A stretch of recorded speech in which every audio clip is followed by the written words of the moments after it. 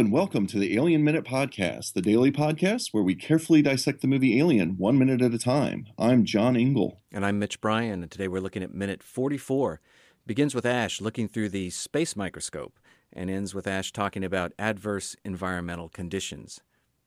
And we have a guest today. Yeah, Crystal Beth is back again. Hello. How you doing? I'm doing great. Great. You recovered from that video game? Oh, God, I'll never recover. It's just a constant state of wanting more and not wanting it at all. My poor heart. I can't take it. Well, it was a good place to talk about it because this shot that is continuing into this minute and will continue on into the next minute is a really long, sustained single take that moves us from what seems to be a subjective view, and in a way it is. It's the subjective camera that's working its way through the story, but is ultimately revealed to be something else. But one of the things that it strikes me is how by dropping us into this temporal state and giving us this long scene, and there are several other really kind of long takes in the movie, and even those moments that are covered with two cameras are happening in the moment, in present time. And it's one of the things that makes this movie so great and so immediate, that it really works hard to drop us into a timeline and keep us there as long as it can. Movies can cut, and that's the one thing movies do that no other form can do. But the more you cut, the more you remind the audience they're watching a movie, and the more you might disorient or confuse or even bore an audience because films can become too choppy. And this film really wants to drop us into this time frame and keep us inside of it. Yeah, I love that. I just like long cuts. I mean, action adventure, chop it up all you want. But in movies that use that correctly to make you just terrified. Oh, and I kept waiting. Even then, I was like, oh, what's going to come out right now? And nothing did. So it was still getting my anxiety up. And then it was like, oh, good conversation.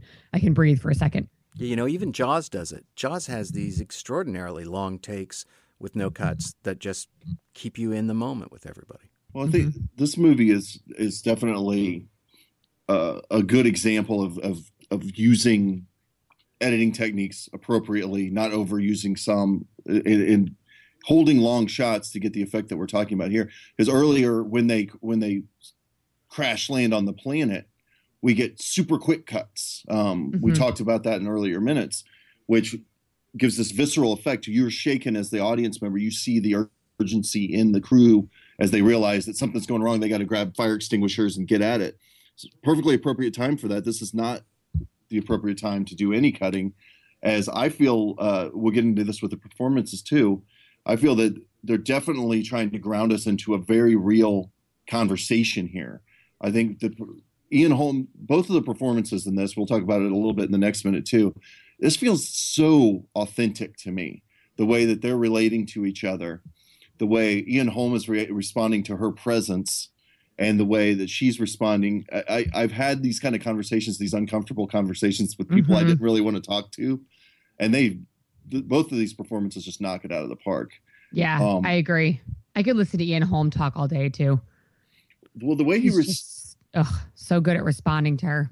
Did you notice she scared him? She absolutely scared him. We move in with this creepy shot, and we are spying on him. His back is to camera, and he turns to look into the microscope, and then she comes in from frame left. So if we thought it was a point of view shot of a character, we find out it definitely is not. She comes in frame left, maybe startles us, definitely startles him. So we know that you can spook an android. Well, and he pulls a classic John Ingle, I'm nervous talking maneuver, which is to do the faint little stretch. It's something I do. I see other people do it, but I definitely do it. If I'm a little nervous talking to somebody, I'll do a little stretch like, hey, how's it going? And he does that. And it's this moment because I think it's partially due to, maybe I'm attributing human physiology here a little too much to him, but it's also something you might do if you just puckered up from getting scared by somebody, Yeah, right. You tense up and then you do a little stretch. But I think it's classic. He's hiding something right here. I think he's been looking in his space microscope. He's been seeing things that he doesn't want to share with anybody quite yet, and she snuck up on him. So he's going to pretend like everything's normal, and one way you do that is the classic little stretch. Stretch out your arms, something everyone does. Yeah. Only when they wake up.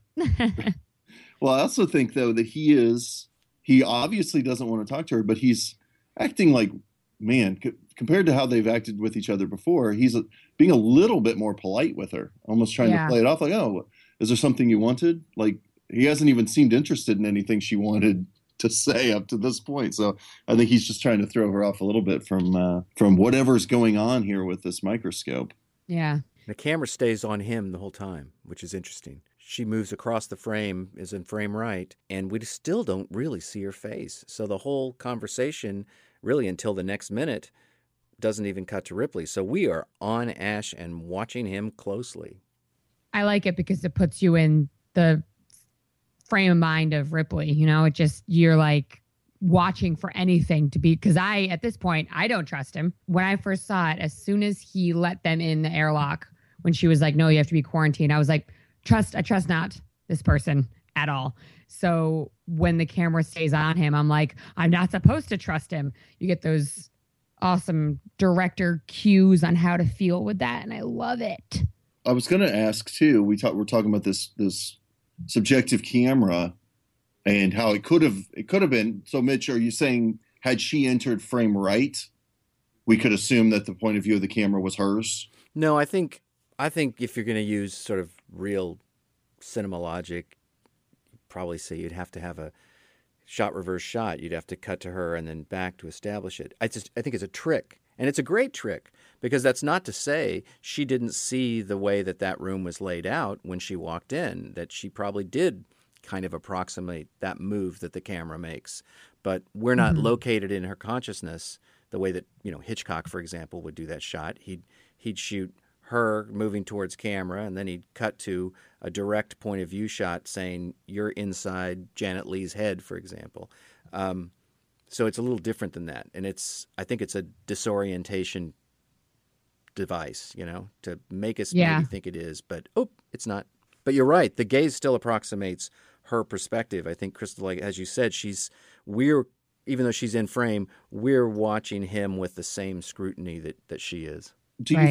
I have this feeling it's going to come up in later minutes that we're slowly being brought to her point of view.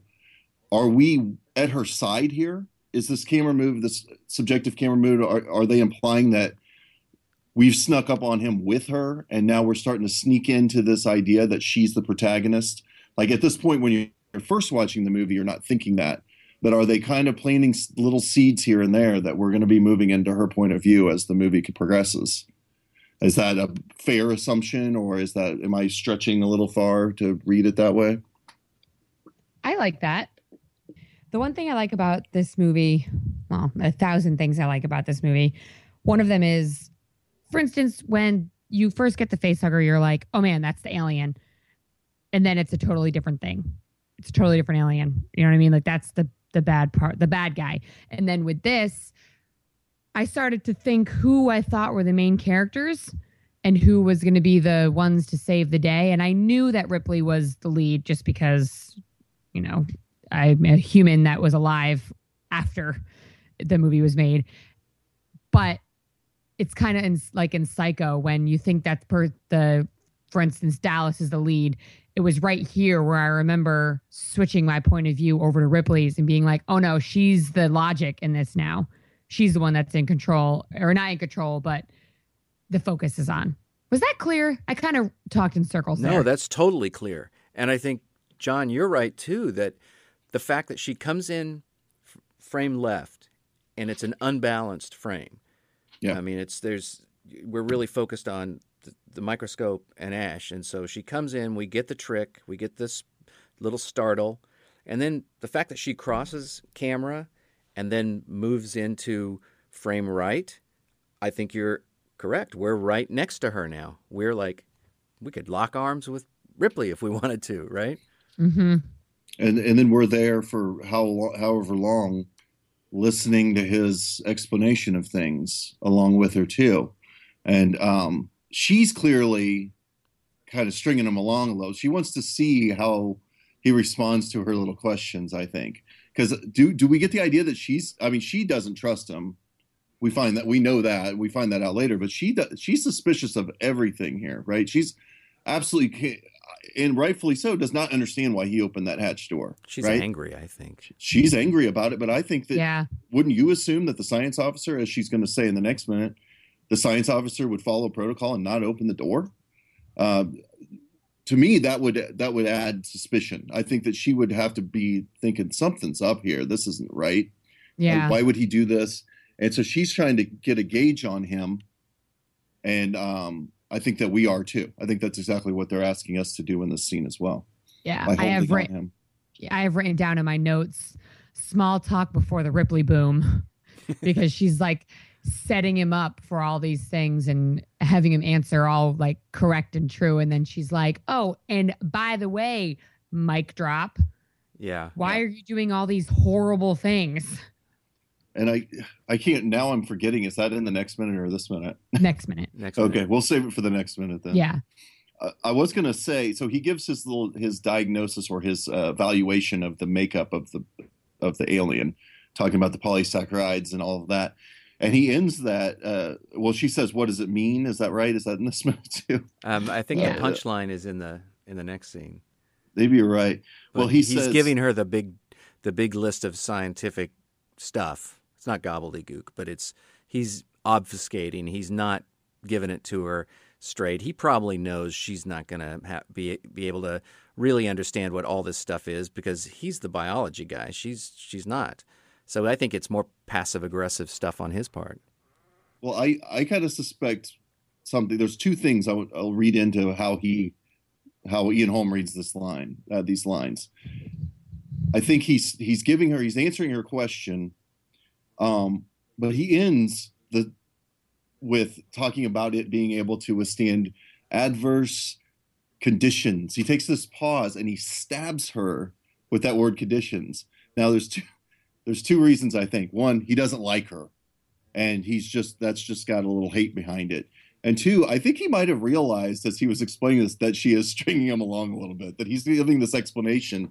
And I think he might have realized at that moment, because he almost gives like a mischievous little grin when he says the word conditions too. Yeah. I think he might have realized that that's not what she's here actually to talk about. So it's a great performance. And it also seems glitchy. Like you could read it that way. There's been, Crystal, multiple moments in earlier minutes we've talked about where Ash is behaving in this way that makes you, if you understand he's an android, he's a glitchy android. There's something wrong with him. He does these weird little ticks and says things in weird little ways. I think Ian Holm is playing this two-sided performance even. I think maybe he was conscious of both things all the time. And that throws us, again, another thing that throws us completely off balance as a viewer. What's interesting, though, is that those glitchy things are totally just weird neuroses that a real person would have. Right. So, like when he does that little run in motion thing at the beginning when they're going to go explore the ship for the first time. Yeah. And he like is going to sit down at the cameras and like runs real fast. I was like, maybe he's cold. He's doing that because he's cold or he needs his energy or you don't know. It's just such a, I don't know, like the people that will like clap before they do something or I don't know. That'll be cut out. For some reason, just scared Sorry. crap out of me. No, it's okay. It was just, I was going through all the weird glitchy things and thinking of how like weird Ash is as a character and geez Louise.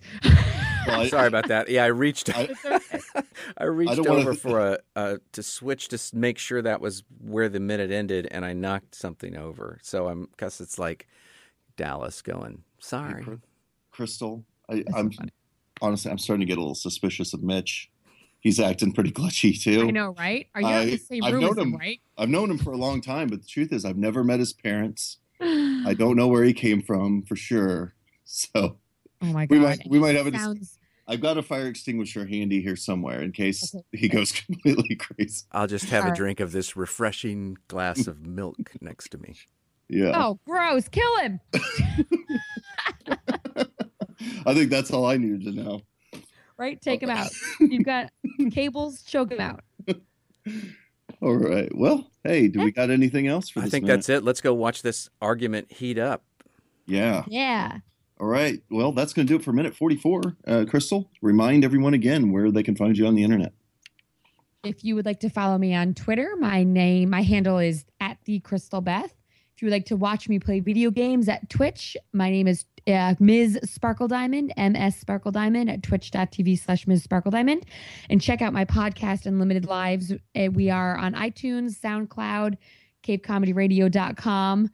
Download us and listen if you want. That'd be nice.